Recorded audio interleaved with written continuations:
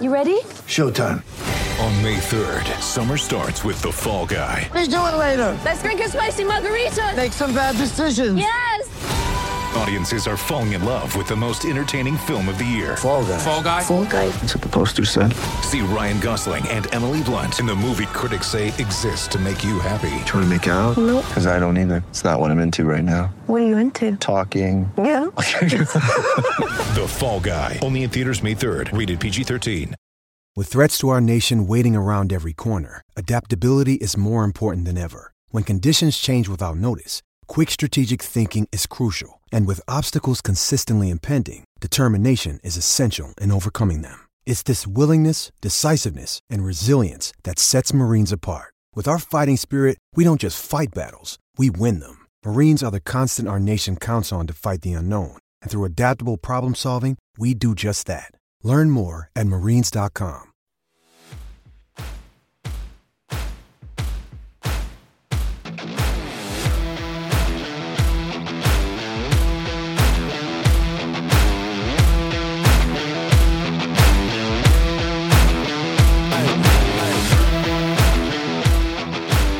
What's up, Kraken fans? Welcome to episode 22, aka Mason Appleton of Keeping Up with the Krakens, brought to you by the Hockey Podcast Network and sponsored by DraftKings. Use promo code THPN for exclusive offers. This is your co-host of the pod, Tyler Bell, coming from the Rocky Mountains of Alberta, Canada, and once again, just like always, joined by my fellow friend here of the pod, Alec Durham, my PIC. What is up today, brother? Not much, man. Well, just having a nice weekend. How's it going for you? Oh, same here. My first day off on this lovely Sunday, and we're pretty much snowed in here. So a bit of a hibernation weekend, I feel, coming on here. So other than that, yeah, it's just, I heard you guys are getting storms too. Yeah, it was shitty last couple of days, but it is what it is. Yeah, it is what it is. And yeah, a bit of a tough week for the Kraken that we just had too, right? A bit of a Canadian tour, but weren't able to pull off a win this time, were we? No, unfortunately not. I mean, a couple close ones there, but puck didn't bounce our way. Pucks weren't bouncing our way. And it all kind of started off with a game against Toronto, February 14th, the day of love, they might say. So love was in the air for that game against Toronto. And the Kraken facing off against a pretty storied franchise for the first time in their history, the Toronto Maple Leafs. So it was a special game in that regards. And, when we bring up the Toronto Maple Leafs, you always have to mention 0-67. That's all I really have to say about that. I don't know if you really have to. I do have to. I'm going to rub it in every single time. 0-67. And other than that, the German gentleman, of course, getting the start in the game for the Kraken in this one. And Coach Hack pretty much going with the same lineups that we seen last game against Anaheim. So not a whole lot changed, eh? Yeah, no, we're just kind of going with the flow here and keeping it steady. Yeah, and it's just, getting right into this game. It was a very, very tough game for the Kraken. Of course, Toronto, with all their high scoring, you knew they were going to bring it, and they did in this one. Yeah, I mean, a not so great start for Seattle. They'd surrender the first goal of the game to Alex Kerfoot off a sloppy breakout attempt, leads to a turnover from Joho, and unfortunately, an early Leafs lead. Yeah, that was a tough one right off the bat. And, shocker, another lead given up really early in the game by the Kraken, something they definitely have to try to clean up at some point going forward. But that's been a struggle all year for this team, hasn't it? Yeah, and I mean, it definitely hurts if the other team's scoring goals before you even get your first shot on net, because it took the Kraken 6 minutes and 16 seconds until Hayden Fleury finally got one on net. Yeah, it was nice to see that. That was actually a pretty good chance by Fleury there, too. He hammered a shot on net, but a big save there coming the other way from Jack Campbell in net. But the Kraken kind of turned up the heat a bit, managed to get a very, very lucky bounce off the ref there. Appleton picks it up off a bounce off the ref there, and then Järnkrok, he steps in and he rips a sweet wrister in for a tying goal early on. Yeah, and it's back-to-back games there where the Kraken get these pretty lucky but awesome bounces coming off the refs or the linesmen there, leading straight to goals for Seattle. Yeah, it's weird too. We've both seen tons of hockey games in our lifetime, and for little things like that to happen back to back games, that's an oddball, right? You don't typically see many goals coming off. I think it was last game was the linesman. This time it was the ref. So just really weird, eh? Yeah, and I mean, unfortunately, the next bounce didn't go off either of them. It actually went off of Vince Dunn there. Just an awful bounce off his skate. Bunting throws a puck towards Grubauer that was surely going to miss the net, but now it's 2-1 Toronto.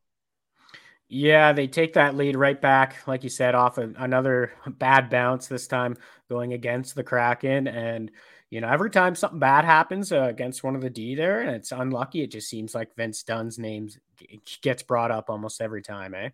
I know that poor guy, if he's got any luck at all, it seems to be bad luck. Yeah. So, it was another rough start for the Kraken's top line, too. Both of those goals were basically caused from lousy plays in their own zone. So that's always a tough one, right? Yeah, and then to make things worse too, I mean, the refs weren't helping. Calling Alexiak for a tripping call after Wayne Simmons fell from the slightest little touch from Big Rig. And of course, the Leafs score. Yeah, that was a tough one. Not cool stripes. That one was on the stripes there. I really, really didn't think that was a penalty at all on Alexiak. Wayne Simmons, like he barely touches him going around the net there, and Wayne Simmons just falls and the arm goes up. Toronto's power play, one of the best in the league, gets to work. And, just like that, it was 3-1. And that would pretty much wrap up a pretty tough period there for the Kraken. Anytime you're down 3-1 to a powerhouse team like the Leafs, and then you're getting outshot 11-6, it makes it really tough to come back in the next 40 minutes of play. Yeah, especially when offense isn't generally your go-to as a team and throughout the season so far. If Seattle's going to win, they're going to win those low-scoring games. And if we're spotting Toronto 3 goals after 20, that's not good. No, and we seen a bit of a reaction from those 3 goals because the Kraken would throw a bit of a change up to start the second period. Grubauer would get yanked in the intermission, and we'd see Drieger in net. And sometimes you just got to do that. Not always Grubauer's fault, but you got to do that to shake things up and hope to find a spark in your team for the rest of the game.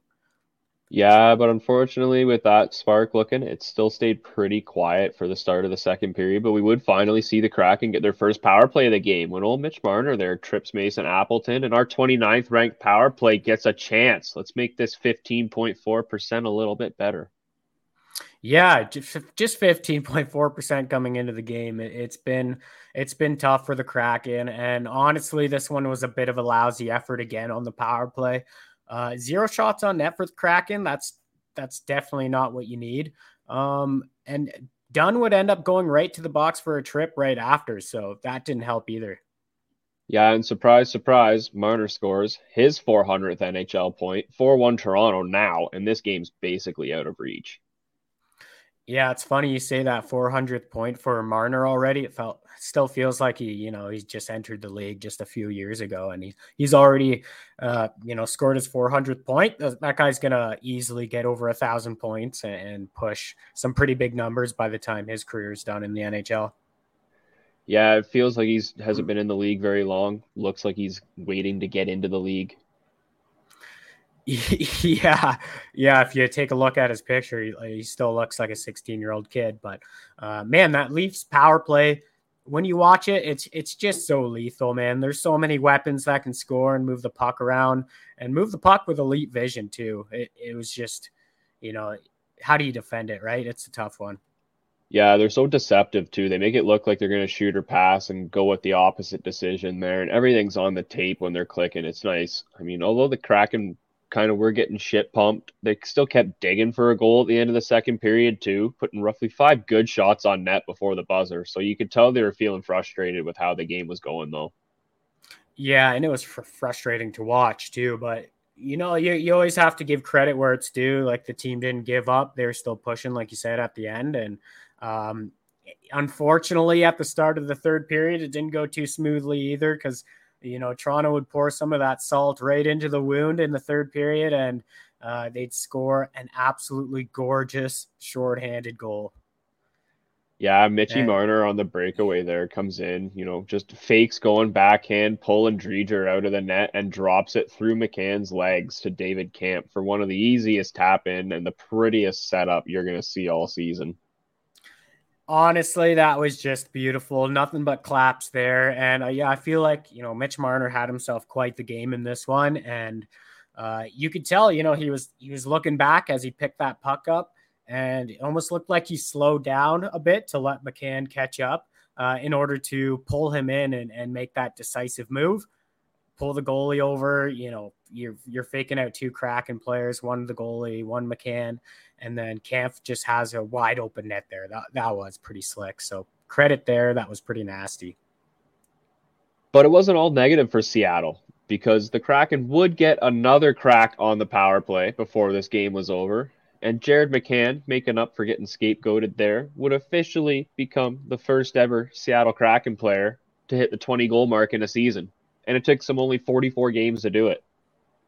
Yeah, man, it's been the biggest, brightest spot for this Kraken team has been Jared McCann and what he's been able to accomplish already this season. And to see him become the first ever 20 goal scorer for this team, especially when you have guys like Eberle and Yanni Gord and Jaden Schwartz, all these players who have done that before. To see McCann be the first one on this team just speaks volume to the type of season that he's having.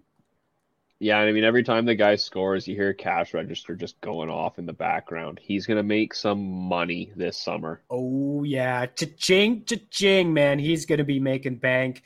And, I'm still really hoping he gets a fairly good deal.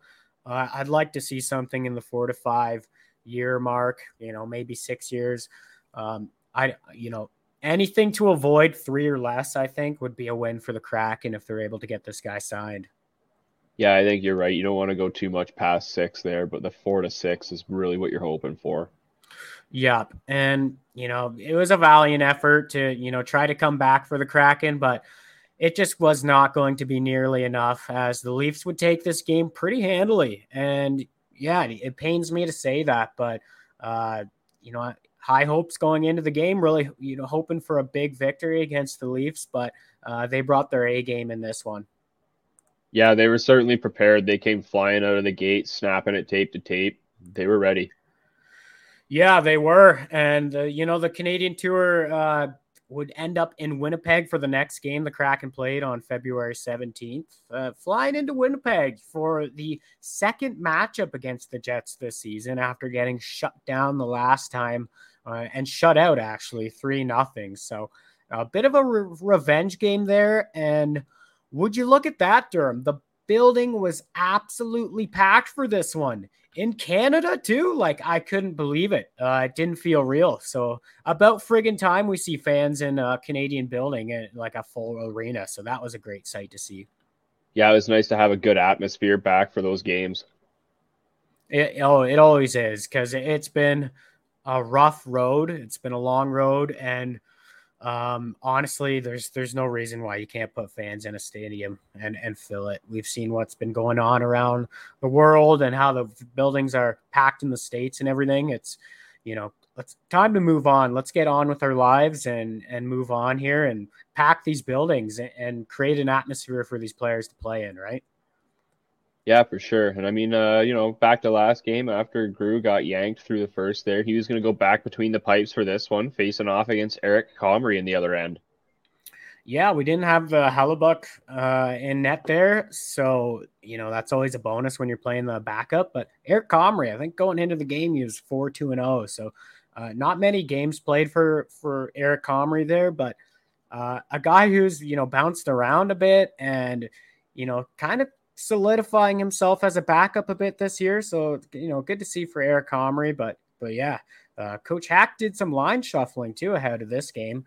After coming off a loss like that, it's reasonable to see that, but we'd see Wenberg kind of joining that top line there with in place of McCann, and McCann would slide down to the third line between Donato and Donskoy on his wing. So what do you think of that move? I mean, The Gord line's kind of going to stay together because they've got some chemistry and good forechecking. So it's kind of, if you're going to change anything, it's going to be the line 1 and 3 there. So unfortunately, Canner gets slid down, but I don't think their time on ice is going to reflect really being a third line, or his won't at least. He's going to get extra ice out of the places. Yeah, exactly. He's still going to be top line power play, of course. The guy who leads the team in power play goals, he better not get taken off that first power play line. So, yeah, I kind of like it, but again, I almost want to see a bit more, I love Donskoy, but at that point, I think you got to add a bit more scoring touch to that third line. And, with McCann, with Donato, those guys are goal scorers. Donskoy can make plays, but, he's been cold with it. So I wasn't too sure if I liked it or not, but, it is what it is. I would almost like to see Wenberg with, McCann or Donato too. And, that way you got a playmaker feeding the guys who are scoring goals right now, the 2 hottest goal scorers up front. So it is what it is, though. They also had Gio back with Larson too as a pair, and then Dunn paired with Lazon, and then that big, huge third pair of Susie and the Big Rig back together, making that huge pairing. I love that third line when they're together, or that third pairing, I should say. Yeah, I mean, you could absolutely say they're huge for this team. Yeah, you can say that. And not only that, it was Mason Appleton making his first return to, the place that turned him into a regular NHL player in Winnipeg. So that was special to see. And on top of that, a bit of a homecoming for Morgan Geekie. He had his family in the stands there, and his brother plays for the Winnipeg Ice in the WHL. So they grew up close to that city of Winnipeg. So a bit of a homecoming for Morgan Geekie there as well. Yeah, and then getting into the start of the game here, very early power play chance in the game for the Kraken. Just a minute 34 into the game, and it's one of the hottest scorers on the team right now. Vince Dunn with a fucking laser from the point off the twine, and the Kraken are on the board early in the peg.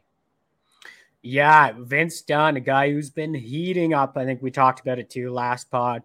That was his third goal for Dunn in his last 5 games. So good to see him starting to shoot more. He's been on a bit of a tear recently, so we'd love to see it, right? Yeah, and then speaking of tears, Jordan All-Star Eberle kind of goes off for a holding call, though, 5 minutes in. Just penalties for this team. Just on a tear for those. Yeah. And the Kraken, they did do a great job, though, getting into the lanes and defending the house there. Killing off the first power play of the game, the first power play for Winnipeg, and that's a pretty tough power play to be killing off. So kind of a good start there as well. Yeah, and then also with a good start, Donskoy, because he was looking active early on in this game, showing off moves with a sweet little spin-a-rama to get a backhander off on net. But, I mean, it's Donskoy we're talking about, so we knew it wasn't going in, right? Yeah, unfortunately, wasn't crossing the line, but, take a drink every time Jonas Donskoy does a spin-a-rama this year. I feel like that's his 4th or 5th attempt. And, I guess you get desperate when you're not scoring goals and things aren't going in. It sucks, man. I had high hopes that when he scored a couple weeks back, maybe 2 to 3 weeks now, that would really kind of break things open for him and he'd find his confidence. But we just haven't seen anything since. So it's been a bit of a disappointing thing. Yeah, but what we would see is the Kraken strike again before the first period's over, and this time it'd be Marcus Johansson skating circles around the entire Winnipeg team, just doing a little tornado there in the other end, and he rips a shot past Eric Comrie, making it look easy. First point for Joe Ho in 4 games, too. Yeah, I really liked that goal, and looking back at it, I think Winnipeg maybe gave him a bit too much room, but he was able to just skate around that offensive zone and then, pick his spot and find Comrie moving over towards the right. And he puts it, on his far side there and you find some room. So really nice goal by Marcus Johansson there. I was loving it. Yeah, that was sick. And I mean, just when you think the Kraken would have a perfect period too, they get a power play with less than a minute left in the first. That sounds like a perfect ending, right? It does, yeah. You power play, minute left, you're up 2-0. What's going to go wrong? Get fucked. The Jets are going to score a shorthanded goal with 12 seconds left. What a momentum killer at the end of a great 19 minutes. What went wrong on that? I don't know, just not completely focused there on that power play. And, you see the Jets break it out. They get their 2-on-1 chance. They just kind of forechecked and found a loose puck in the zone, and they went the other way. And it felt like they were just more aware with how much time was left in that period. Like you said, 12 seconds to go, and they're able to score that goal. Just a tough momentum killer, like you said. So I just don't think, you got to stay focused for every single second of that play. And I think they just lost some of that focus. And, because of that, the momentum shifts right before the end of the first period. And now you go into the second period with just that 1-goal lead. So pretty tough because, it looked like a perfect period. And then next thing you know, things really started to shift after that play. So that was a tough one. And shifted they ever, because just like the first period, there's an early goal to start the second. Just a minute 45 in, except this time it's the wrong damn team scoring the goal. The Jets get one off a perfectly placed shot over Grubauer's glove from Pierre-Luc Dubois. Yeah, that was a nasty goal. That's another one where it's tough to blame that on Grubauer. That was just a perfect shot, like you said, over the glove, bar down.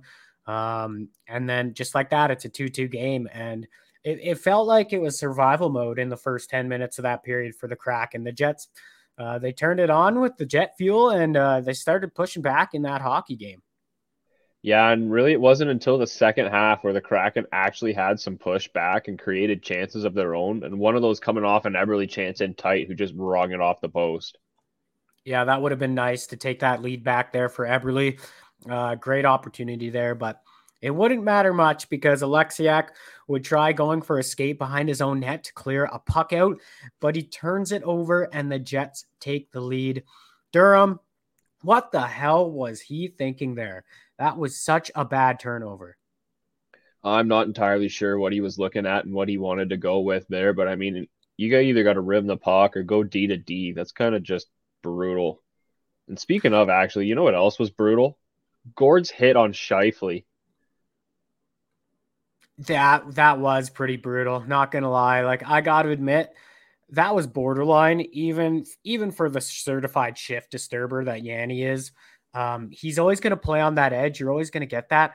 But, taking a look at that hit, I would say that was dangerous and uncalled for. Did make for a hell of an exciting scrum, though. Yeah. Those guys were heated. Scheifele got up. He looked like he was ready to tear his head off. I think Yanni was probably just laughing the whole time. He didn't give a fuck about it. And then, the Kraken would actually kill off the penalty. So, keeping the game 3-2 for the Jets going into the third period. So if you're going to look at the positive, it didn't lead to any goals. So you're going to get that out of Yanni, though. That was a crazy little scrum there and a borderline hit. And, just thankful there wasn't any more discipline after the game for Yanni on that play. Those 5'9" guys are always walking the line. A little dangerous out there. You have to when you're a short guy like that. You gotta do something to keep yourself engaged and let the bigger guys know that you're not to be fucked around with either. So, part of me is like, I love it. The other part of me is like, it was a pretty bad hit.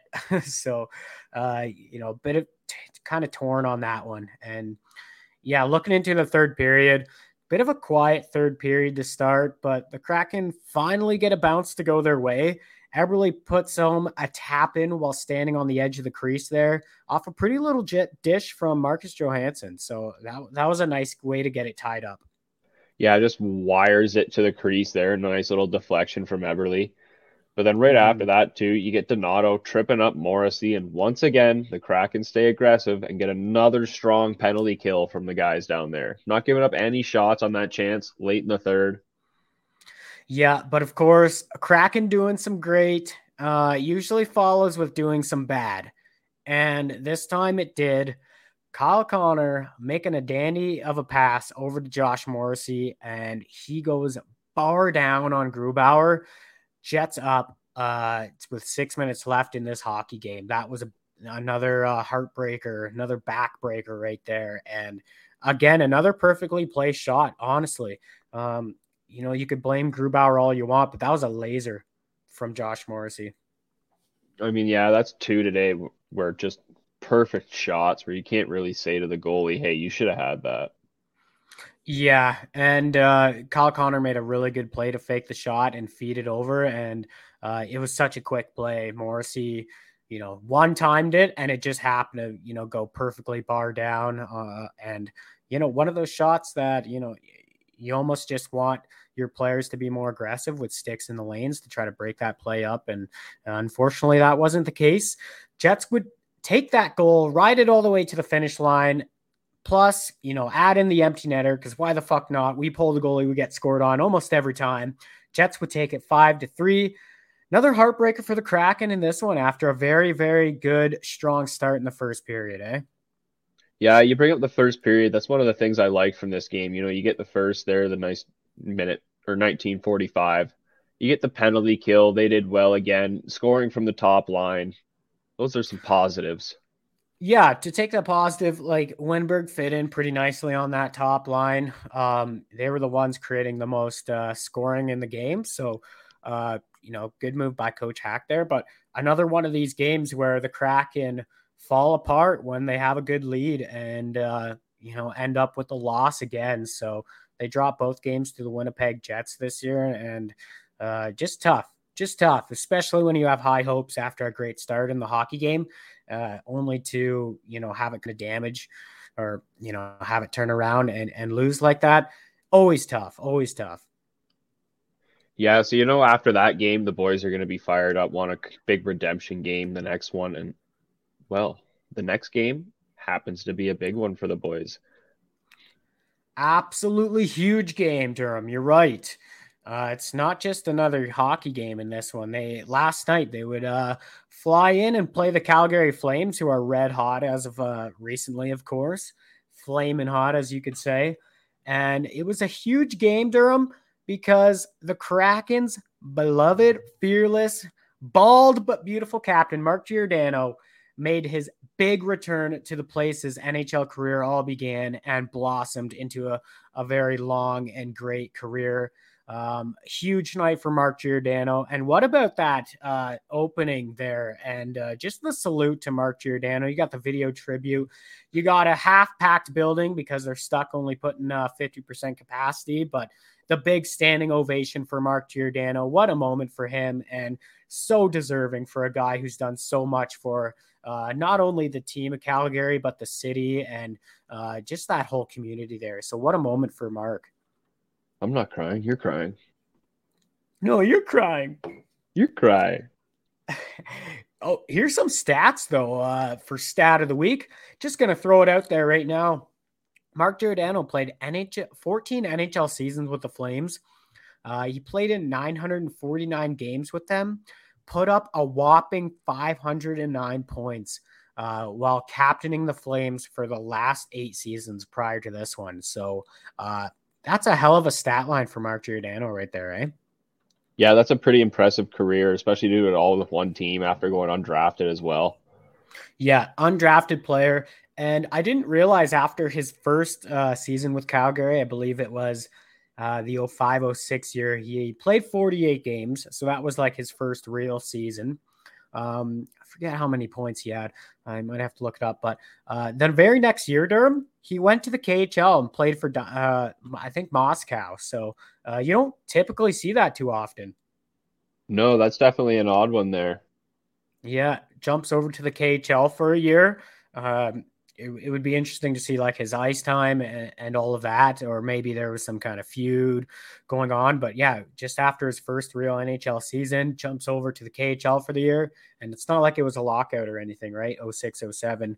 And then, comes back and plays every year with Calgary up until this one. And the fact that he was the captain for 8 straight seasons, that's very impressive as well. Yeah, and I got another stat for you here. Yeah? Calgary's won 8 straight home games going into that game. Yeah, last night's matchup. I know, dude. They've been red hot. They're sitting at the top of the Pacific, and they have games in hand. They they're the best team in the Pacific. I mean, you have to give it to them. They've got the best goaltender in that division. They got the most points, and they have games in hand against every team. So you add all that in, Calgary is going to be a dynamite team going forward. So the one problem with them is whenever they do have an awesome season, they seem to lose in the first round. So they kind of got that Toronto curse going on for them. Yeah, they certainly do. I never picked them to go far in the playoffs. Nope. But yeah, jumping into last night's game. Hey, what do you say, Durham? Seattle gets down early in another hockey game. Complete shocker, right? Yeah, who didn't see that coming? Yeah, and kind of tough to avoid it against Calgary, but it was their top line. Just able to walk right into the Kraken zone, basically uncontested. And, the puck gets to the back wall after a block shot from Dunn. He goes to the corner there, goes to the half wall to take a whack at it. But Elias Lindholm gets there first and is able to get the pass right off, right to the slot for Matthew Tkachuk, who nobody's there except for him. And he just hammers it upstairs to beat Grew early on in the game. Yeah, it's just a little bit lousy coverage there coming in. Nobody sees Tkachuk streaming in except for Elias Lindholm, which is the one guy you don't want to see having Tkachuk coming in. And they just wire it tape to tape and in. Yeah, and that top line has been just so completely nasty for Calgary. You take a look at all those player stats. They're all having sick years. Gaudreau's having a career year. But the one thing that speaks volumes is they're plus minus. And I know people are like, yeah, that's a junk stat. But take a look at their plus minus. They're all like plus 40 right now. That's pretty ridiculous. And it just shows how often these guys are getting goals and just not getting scored on when they're on the ice. So it's been dominant from that team. Yeah, and then you'd get the Kraken as well. We get the game tied back up with a hand-wrapped gift by Noah Hanifin, throwing a blind pass from behind his net right to the front of the net. No one's there except for your boy Cale Yarncroc, who fires home his 10th on the year. And that's both goals to start the game with a beautiful pass to the slot from Calgary. Yeah, Calgary setting up both goals in the game early on. That was beautiful. And man, that trade stock just keeps on rising for your boy there, Cal Yarncroc. So the more he plays, the more I don't want him to leave this team. But at the same time, the more you're like, well, he could still bring in quite the package. So he's that Swiss Army knife. A lot of teams are going to be looking at. So, he's up to double-digit goals on the year after, a crazy slow start for him. He really picked things up. But you're right, man. That was such a bad turnover there by Noah Hanifin. I almost thought it was Lausanne in a Flames jersey there for a second. Oh, shit. Shots fired. Friendly fire. I'm sorry. Friendly fire on Lausanne. Love you. But some of those turnovers were atrocious, especially early on in the year. I had to say that, especially when they both wear 55. So Grubauer, though, in that first period, especially in later half or, the last 5 minutes, just making a handful of really big saves to end that first period. And he didn't receive a whole lot of help from his team after, after that first period and for the rest of the game. Man, both goalies, I'll admit, were disgusting. They had to be the best players on the ice all game. Honestly, I completely agree. Like Markstrom, he didn't have to put up a lot of saves, but how about that double pad stack save in the second period from Markstrom, pulling that move right from the 1980s and just completely robs Eberle of everything he's got there. That was just absolutely disgusting by Markstrom. And you could tell that guy's got all the confidence in the world right now. Oh, man. As a Pens fan watching that, I was like, holy shit, is that 2010 Marc-Andre Fleury just flopping around out there? Well, I was like, is that Craig Anderson from 2011 all the way on to 2019? Like, fuck. I got to see him play a lot for the Sens, and he had some old school style to his game, man. And one of the last players to be doing those pad stacks all the time. But I fucking love seeing goalies make saves like that. It's just incredible. Yeah, we definitely got a lot of opportunities to watch Grubauer make saves because he had double the workload Markstrom did in that second period. Shots ended up 18-8 for Calgary in the second period alone. Yeah, and it was a pretty good battle in the first period. Obviously a bit of a slow start there for the Kraken early on, but they battled with it. But the second period was a bit of a different story, man. Calgary really, really started to turn it on, and if it wasn't for Grubauer, man, he was just on another level. It could have been a lot more uglier than it was. So, but it was a 1-1 game, and we'd see with 6 minutes left in the second, the Kraken actually got their first power play of the game after Trevor Lewis tripped up Blackwell, who made a really solid effort getting to the net there, but obviously gets tripped up, and the Kraken go to the power play. Yeah, and the Kraken actually looked pretty great on that power play. Tons of shooting coming from either Dunn or McCann, obviously the guys you'd want to be shooting the puck lately. They're doing a great job of getting the right guys to get out there and get those opportunities. Yeah, I agree. Out of the two guys right now, those two guys are the ones you want taking the shots. Vince Dunn's pretty hot from the back end, and Jared McCann is your team's best shooter, and he is the best shooter on the power play 100% too. So getting those guys, those shots is great. I still think you need to work on, or they need to work on, getting more traffic towards those netminders, though. That's something that still kind of lacks with this team. Yeah, but how about Grubauer, though? Through 40 minutes, the man had 28 saves on 29 shots. He was on another level. Yeah, speaking to how much traffic, he had in front of him with Rubber, that's how many shots the Kraken average per game against, and that was just through 2 periods. So, like we said, he was just zoned in and on another level. And how about the start of that third period, though, Durham? Things got a little nasty there between Donato and Coleman, kind of sharing a few words before puck drop, and you could tell right there, when that puck dropped, those gloves were going to drop as well, and those two just went after it there.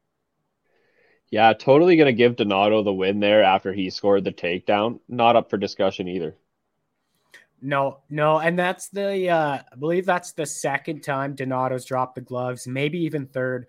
I know he did it in one of the first few games of the season. So somebody who not only scores goals, but he's not afraid to stand up for himself and his teammates and show that he's got some tenacity in his game. So I love to see it from Donato.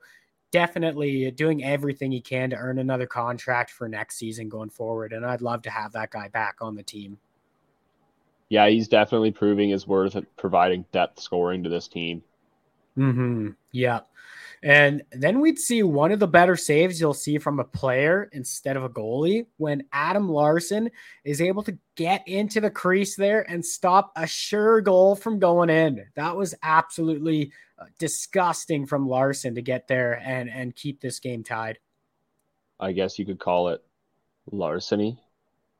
Oh, I guess you could call it larceny. That was a good one. But it wouldn't even matter a whole lot because just a minute after that, the Kraken would give up the tiebreaker after Elias Lindholm picks up a puck off a blocked shot there, and he's able to find that loose puck right in the house, makes a spin play to get the shot on net, and it ends up beating Grubauer cleanly. Looked like he might have been a bit screened on the play, but nevertheless, 2-1 Flames lead in the third. Yeah, I mean, this was one you could kind of see it coming too, as the Kraken weren't doing nearly enough to create pressure in the Flames zone, and they didn't even get their first shot of the period till the halfway mark. Yeah, that's not going to do it, right? 1-1 game going into the third. You got to create more. And kind of disappointing considering, your team just watched Donato get into a nice tilly there, drop the mitts, and you'd think you'd have a bit more jump from the boys after that, but they just didn't have it. Yeah, I mean, they kind of did near the end of the third, but just couldn't muster up enough to come back into the game. And at that point, it's kind of really too little too late. Yeah, to a sense, it really was. And damn, man, I was really hoping to see Mark Giordano tie the game up late in that third period because he started throwing everything he could on net near the end of the game. And unfortunately, Markstrom was just too dialed in yet again for the Calgary Flames. Actually, speaking of Gio too, did you see his little scrap there at the end of the game? Took a little run at Backlund, so Kachuk has to jump in, and Gio wasn't having any of that shit. No, you could tell, man, he was emotional at the end of the game. He was not happy. He wanted that win badly. And yeah, he kind of goes out of his way to take that run at Backlund. Kachuk kind of notices. He comes in to say, "What are you doing?" But Giordano was ready to throw hands, and it looked like he was chirping everybody on that Flames team at the end. So you could tell he was pretty emotional. And why wouldn't you be, right? You spent so much of your whole career there.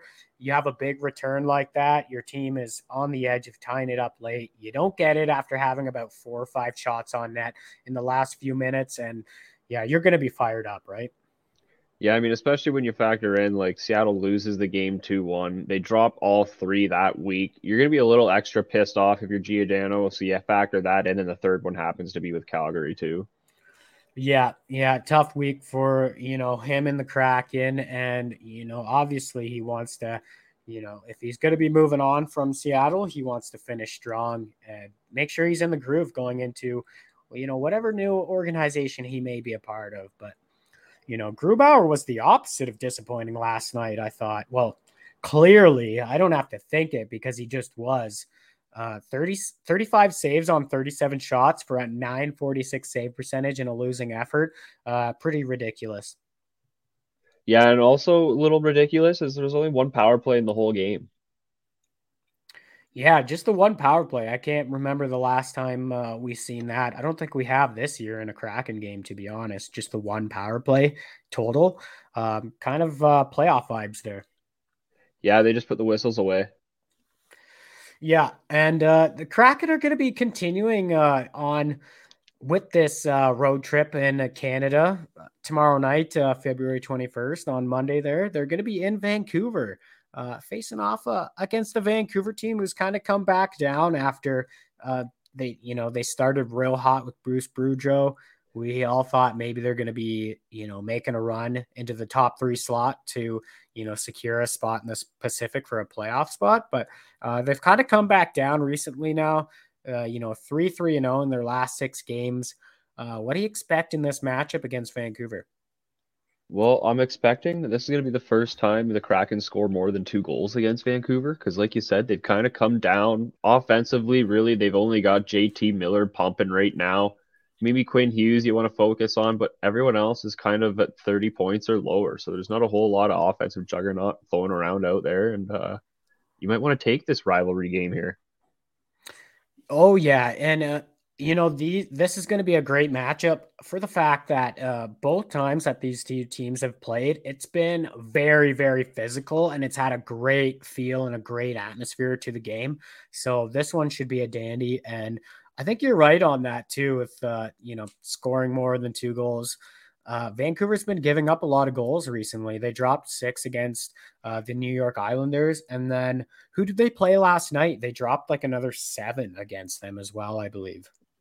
Oh, yeah. Who last night was the Ducks, Anaheim. Yeah, so they've been getting scored on, pretty big as of recently. So I don't know, expecting a high scoring game and a very physical game because these 2 teams are essentially going to be each other's biggest rivals, I think, in the future, especially once both teams are very competitive. Oh man, these matchups are going to be the best to watch. So looking forward to that. But any score predictions? 5-1 Seattle. Oh, gonna be a blowout. And we got to pick up a victory this upcoming week. I mean, like we said, we're gonna be playing Vancouver there, and then we're back at home against the Islanders and Boston, and then back on the road against San Jose on Sunday. So these last 3 teams here are teams that we've kind of seen recently. So what do you expect going forward against the Islanders, against Boston, against San Jose? I think this could be a good week of some victories for the Kraken. Yeah, I mean, the Islanders, I think, are going to be kind of bringing it. They've been struggling the last few games. They just picked up a win against, funny enough, Boston.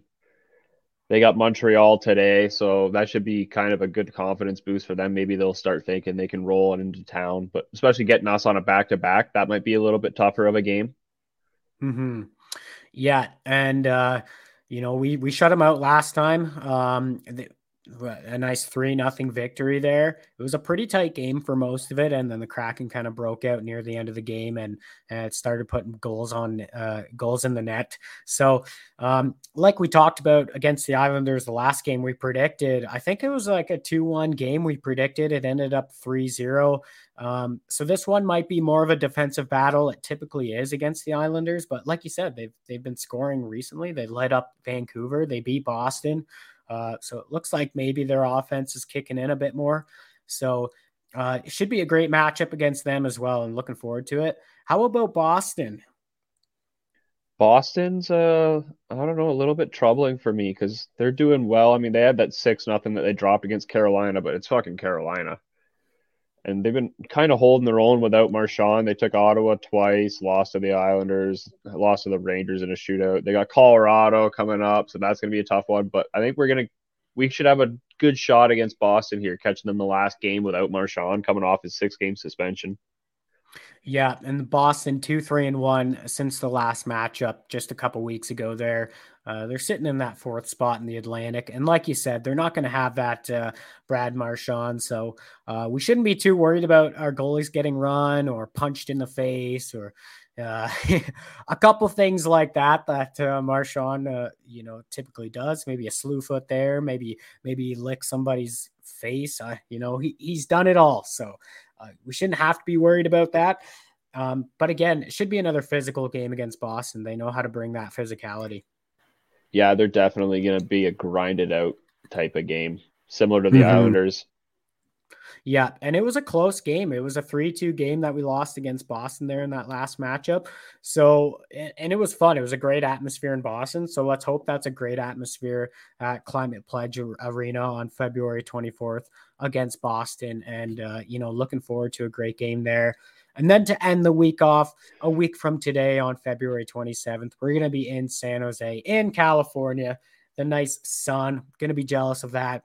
And San Jose, another team that we recently beat just a couple weeks ago, and we're 2-0 against them too. They're kind of falling off the map here and really sinking into the bottom of the standings now.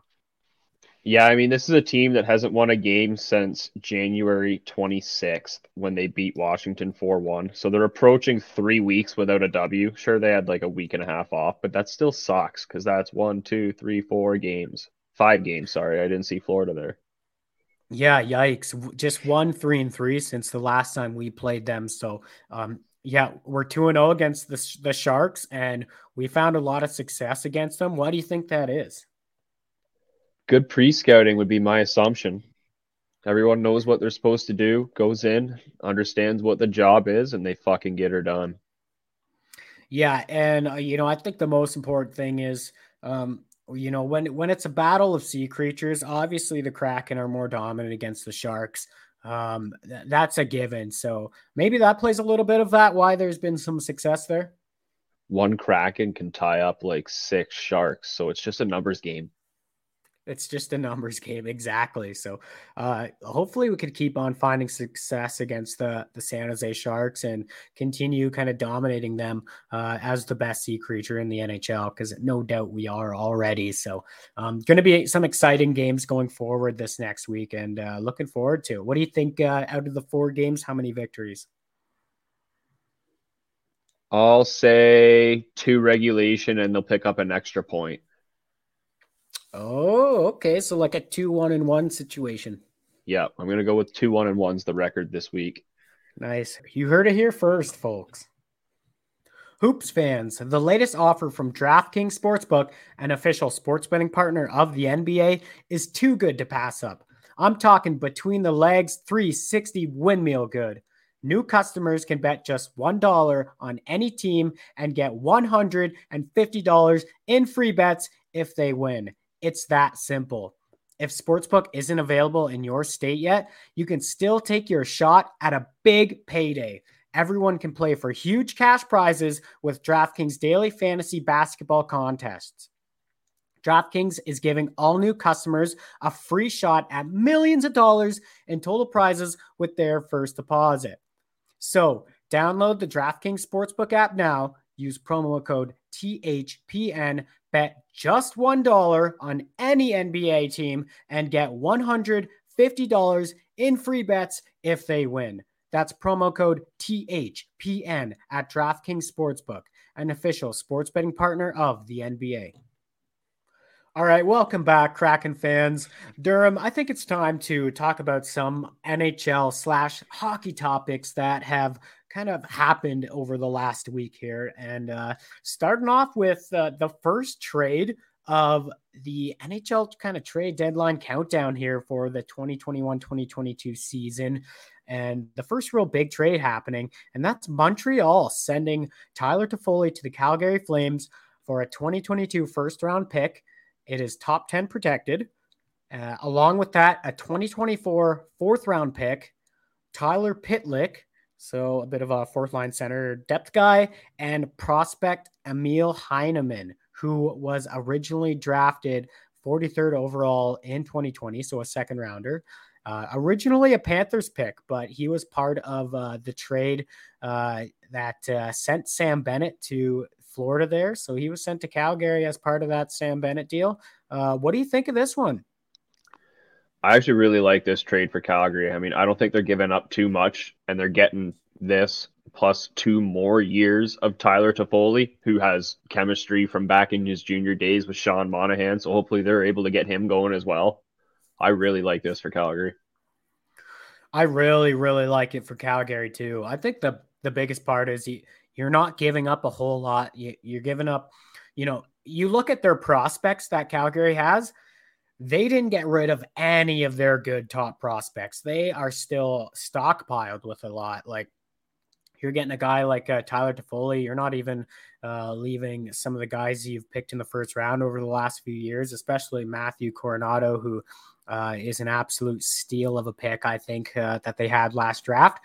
And you're not getting rid of any of your real top prospects. You're giving up a late 2022 first round pick. And you're, like you said, you're getting Toffoli for this playoff run and 2 more years after this at a pretty friendly 4.25 cap hit. I love this deal for Calgary. Yeah, I think this doesn't have anything that's going to hurt them.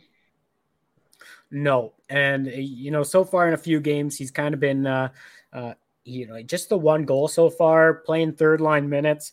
But I think he's only playing that role for now until, he adjusts to the team a bit more and understands, what Sutter is developing there and playing their lines like. So he's just got to get used to the chemistry there and understand their systems is pretty much what I'm trying to say. And then I think that time on ice will improve. And I'm thinking he still gets some power play 1 time at some point with this team. So you got to love it. And again, the connection with Daryl Sutter too. This guy's played under this same head coach already and won a Stanley Cup with him back when, he was with LA and Sutter was coaching the Kings as well. So there's that connection there as well. So you take there's a few different connections. I like how you point out the one with Sean Monahan. They played for the Ottawa 67s in the OHL together and lit it up there too together. And, Monahan's probably the one guy on this Calgary team who just hasn't found his game and hasn't really gotten going. So if you can have them create some chemistry too, now you're looking at 3 very lethal lines for the Calgary Flames. Yeah, and that might help with the not losing in the first round thing. Exactly. And Toffoli brings it in the playoffs too. He has some pretty good numbers. If you look at his numbers with LA there, he has some pretty good numbers. He's about half a point a game guy. I think that 2014 run, he did very well too. And he was, what was that line called again? That 70s line. That 70s line. That's right. So, he was a big part of that line. And, he might only be a 40 to 50 point guy throughout those next couple of years with Calgary. But, if he can be consistent in the playoffs and score big goals like he's done in the past in the playoffs, that's really all you need out of him. And, I love this deal all around. Moving on, though, Durham, shout out to the Canadian ladies for Team Canada there, winning gold once again against the USA in the Olympics, revenging their last loss from 2018 where they lost in a shootout. How awesome was that to see? Oh, it was great to see not just them winning gold and kicking ass once again. Sorry, my American friends. But it was nice to see them dominate the tournament. New record, too, with goals scored. I believe it was 57 or 58 they ended with. Just sick. Yeah, that's crazy impressive. And it looked very lopsided at the start of that game for Canada. They even had a goal waved off and they were, still got out to a 3-0 lead. But then the U.S. started pushing back, and with some of their top players, Hillary Knight, obviously a big part of that team. And, Kendall Caulfield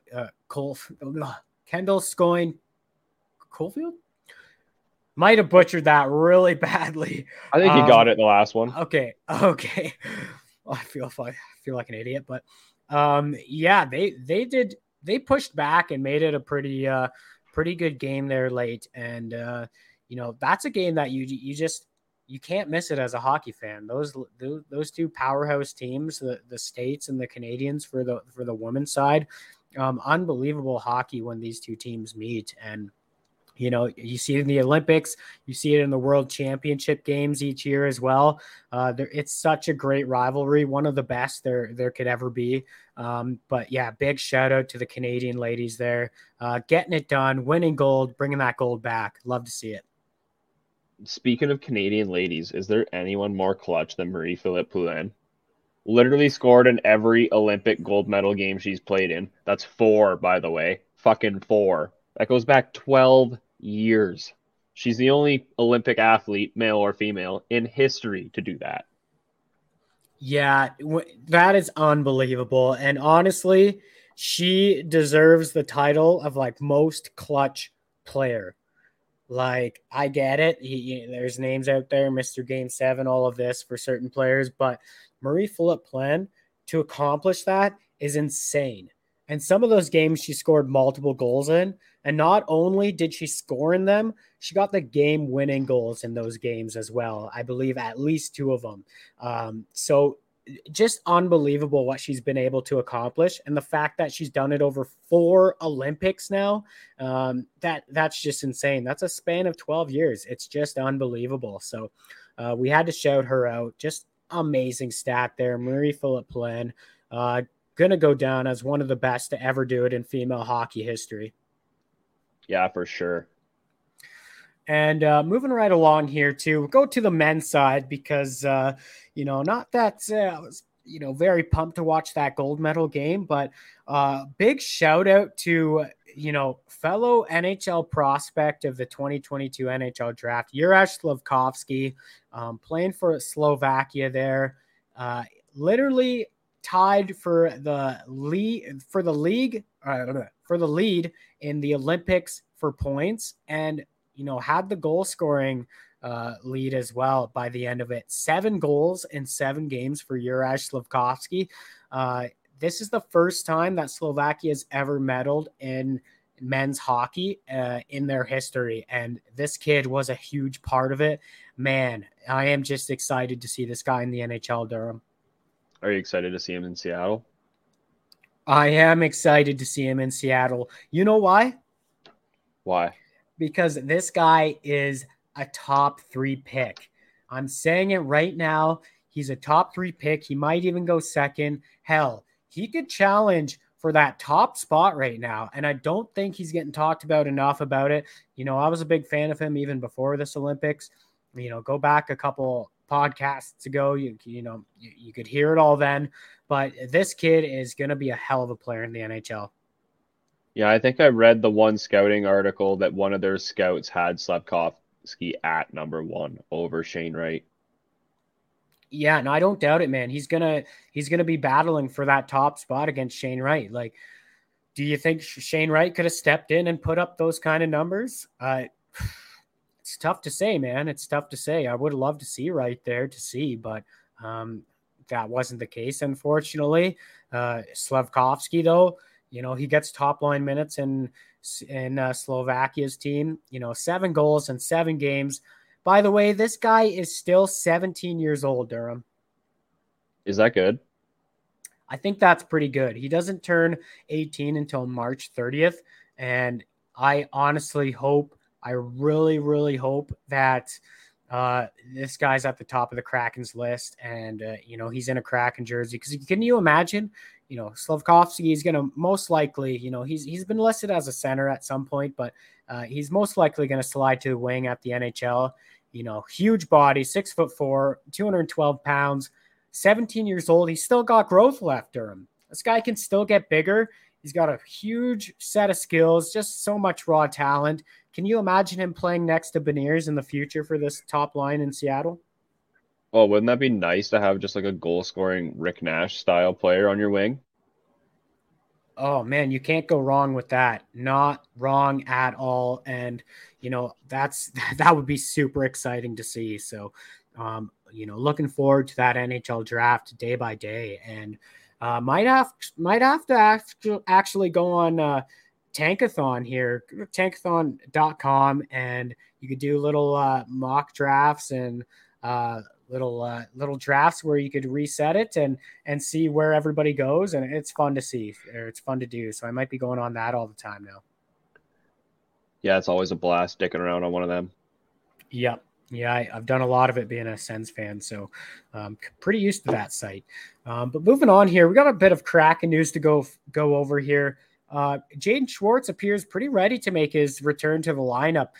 He actually traveled to the team with the team to Calgary the other night, and he'll be with them too in Vancouver. So we might see him in the lineup very, very soon here. So that's great news for the Kraken. Yeah, that'll be huge for the boys back on the forward course to get 17 back. Yeah, get 17 back, especially as we get closer to the trade deadline. There might be some bodies getting moved. So to be able to replace that with Jaden Schwartz, one of your top players, that'll continue to bring some competitiveness to the Kraken's lineup. And moving on here to the Kraken make history in another amazing, inspiring way. We definitely have to mention this one. To the co-broadcasters here, JT Brown and Everett Fitzhugh became the NHL's first all-black broadcast team in history when the Kraken took on the Jets just a few days back. How special is this moment for them, Durham? Oh, it's incredible. I mean, the fact that it hasn't happened yet is kind of crazy, especially with the last few years, everyone getting into the game and, breaking down doors and borders. And it's nice to see the representation getting out there. Yeah, I completely agree. And it was awesome. The only thing I was upset about was I couldn't get the home stream for this game. I was stuck on the Jets one, and I kept trying to find one. And every time I found one, it was just froze right away. So I didn't get the opportunity to really experience it. So I'm really hoping that they're teamed up once again for another game down the road. And, of course, they got to be, right? They got to do this once again. But this was a huge moment and a special moment, and great to see that it was the Kraken broadcasters pulling this one off. So that was just great to see. And we're going to wrap this podcast up with a little hockey slang volume 2. We did this a little while ago, Durham. We're going to bring it back, though, to end this podcast off. I'm going to list off some hockey slang terms to you, man, and you're just going to tell me what they mean. All right? See if you can stump me. I'll try. I'll see. I don't think I will, but, just give a good explanation of what they mean, and maybe when, give me a little description of when you might use it. So when you're chirping somebody's. Okay, so starting things off here, the first term I'm going to throw at you is muffin. Well, we've muffin anytime you try to shoot the puck because it's generally just soft as shit. Yeah, great. So when I say, that guy threw a muffin up the middle. Oh, it was just a soft pass straight up the middle of the ice, easy to pick off for the other team. Boom. Nailed the first one. You're 1 for 1. This one's pretty simple, but going to throw it to you. Rink rat. What does rink rat mean? Oh, some kid or adult, generally kids, because once you get to an adult, it's a little weird, but just hangs out at the rink every day. That's the only place you see the kid is at school and at the rink. Boom. Nailed it. You're 2 for 2. Okay, if I call somebody a hoser, what does that actually mean, description-wise? It's basically just a synonym for a loser. Yeah, in a way, but it does have a meaning to it as well. Where did that word originally come from? Do you know this? I do know this one. It's from the losing team on the outdoor rinks had to hose down the rink. Oh shit! And that's where the term hoser came from. So, you're 3 for 3 so far. I was not shocked, but you nailed that last one there. Hoser can be a tough one because you could hear it but not really understand what it means exactly. So the next one here, biscuit. What's a biscuit? Oh, that's that little black thing you slap around on the ice out there. Just another name for the puck. Perfect. Just another name for a puck. Okay. Moving right along here. Durham, you're a duster. What does duster mean? I wish it was the first time I've heard that. Generally just someone who sucks at the sport. It won't be. I've been left behind in the dust so many times. That's basically all it is someone who's not very good and just gets left behind. Yeah, kind of the guy who isn't getting ice time, sitting on the bench a lot, typically means he's collecting dust. So he's not really getting played too much. Maybe a shift or two there. He's a bit of a duster. So that's what that term means. All right. A couple more to go here. If I say that guy got Cronwalled, what does that mean? Means he was coming down the wall along the boards there, and the D steps up and just fucking killed him. He has no idea where he is. And that comes from the Detroit Red Wing defenseman, the old Swede there, Nicholas Kronwall. Just fucking killed people. Remember when he broke Ryan Malone's face? I do. I think he broke a few faces. He probably came close to snapping some vertebrae and maybe a neck or two there. My God, getting Kronwalled, the worst. Anybody who hasn't seen a compilation of Nicholas Kronwall hits, just type that in on YouTube. Enjoy the next 15 minutes of your life because it's going to be very exciting. But yeah, you can even type in the term Kronwalled. Guarantee a compilation pops up of basically players getting absolutely knocked out from Nicholas Kronwall hits. And it kind of explain the way he hits people too, because it's not usually a typical hit you see. No, instead of just kind of stopping and throwing his shoulders into it, he would be back skating and pivot and throw his whole fucking body in. He'd hit you with his entire core from shoulder to hip. Yeah, and it was devastating too. You get his whole back right into your front end. Kind of sounds a little dirty there, but that's basically what it was. Plus, just with the force and everything going into it. Have you been Kronwalled before?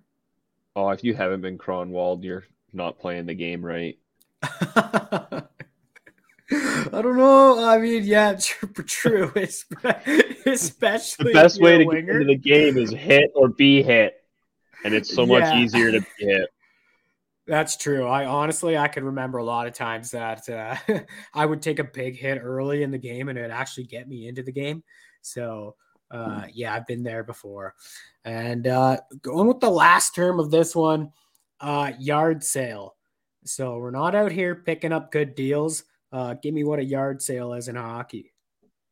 Yard sales generally when two guys go to fight there and they shed their mitts and sometimes their elbow pads come off, the gloves gone. Every once in a while you get a jersey down there too, but it's just when the two guys going for a scrap or a big scrum out there and all their equipment's just laying all over the ice and looks exactly like a yard sale.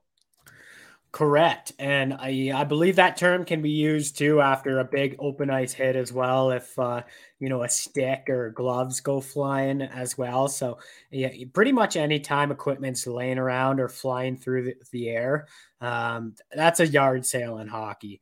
And I got to ask you again, have you been yard sailed? Oh, of course. I got hip checked once and my stick went flying and that had to be the coolest thing that's ever happened to me. I went ass over tea kettle. Yeah, I remember a game in junior. Can't remember who we were playing, but I was going up the middle of the ice, and yeah, I kind of had my head down, and I had two guys hit me at different angles, and I think I tried to kind of get out of the way of the one, and the other guy just clipped me, and I think like my stick probably flew 60 feet in the air. Probably almost took out a fan's eye, to be honest. And yeah, my glove was, flying in the other direction. And yeah, a bit embarrassing when it happens, but it was a complete yard sale, and that taught me that don't fucking skate with your head down, even in junior hockey. It's not a good idea, especially coming up the middle of the ice. Oh, it's such a good feeling when you yard sale somebody too. You just look at them, stare them in the eye, and it's like, go pick up your shit. Yeah, it's like the NHL or the hockey version of the walk of shame, kind of the skate of shame to go pick up your stuff, especially if the whistle hasn't went. Super. Oh, the worst is when your glove's offside too. Just guys, I'll be right back. Don't go in the zone. Yeah, pull a little Bobby Orr where he loses his glove, continues skating with the puck. Goes for a lap, picks up the fucking puck or picks up the glove, on the fly, and then goes down and scores a goal. I wish I could do that. I wish maybe too, 80 years ago if I was still in the body I had now. We're not all Bobby Orr, okay? We're not all the greatest skater back in the day. So that guy could fly around. Yeah, he did all right. I would say he's like the if the back then version of McDavid. Like he was easily and by far the best skater of his time. Well, I always liked I think it was Bobby Clark said this quote about Bobby Orr, because it's too bad there's not a better league for him to go play in. That's a hell of a quote right there. I like that. All right. Well, I think that pretty much wraps up this podcast. So thanks, Durham, for joining. Thanks for having me. Always a blast. Oh, friggin' rights, bud, every time. And thanks everybody for tuning in to episode 22, aka Mason Appleton here. Join us next week. We're going to break down all four of those Kraken games. And of course, just like always, keep you up to date with NHL news and all things Kraken related. So have a great week, everyone, and peace out, Kraken Nation.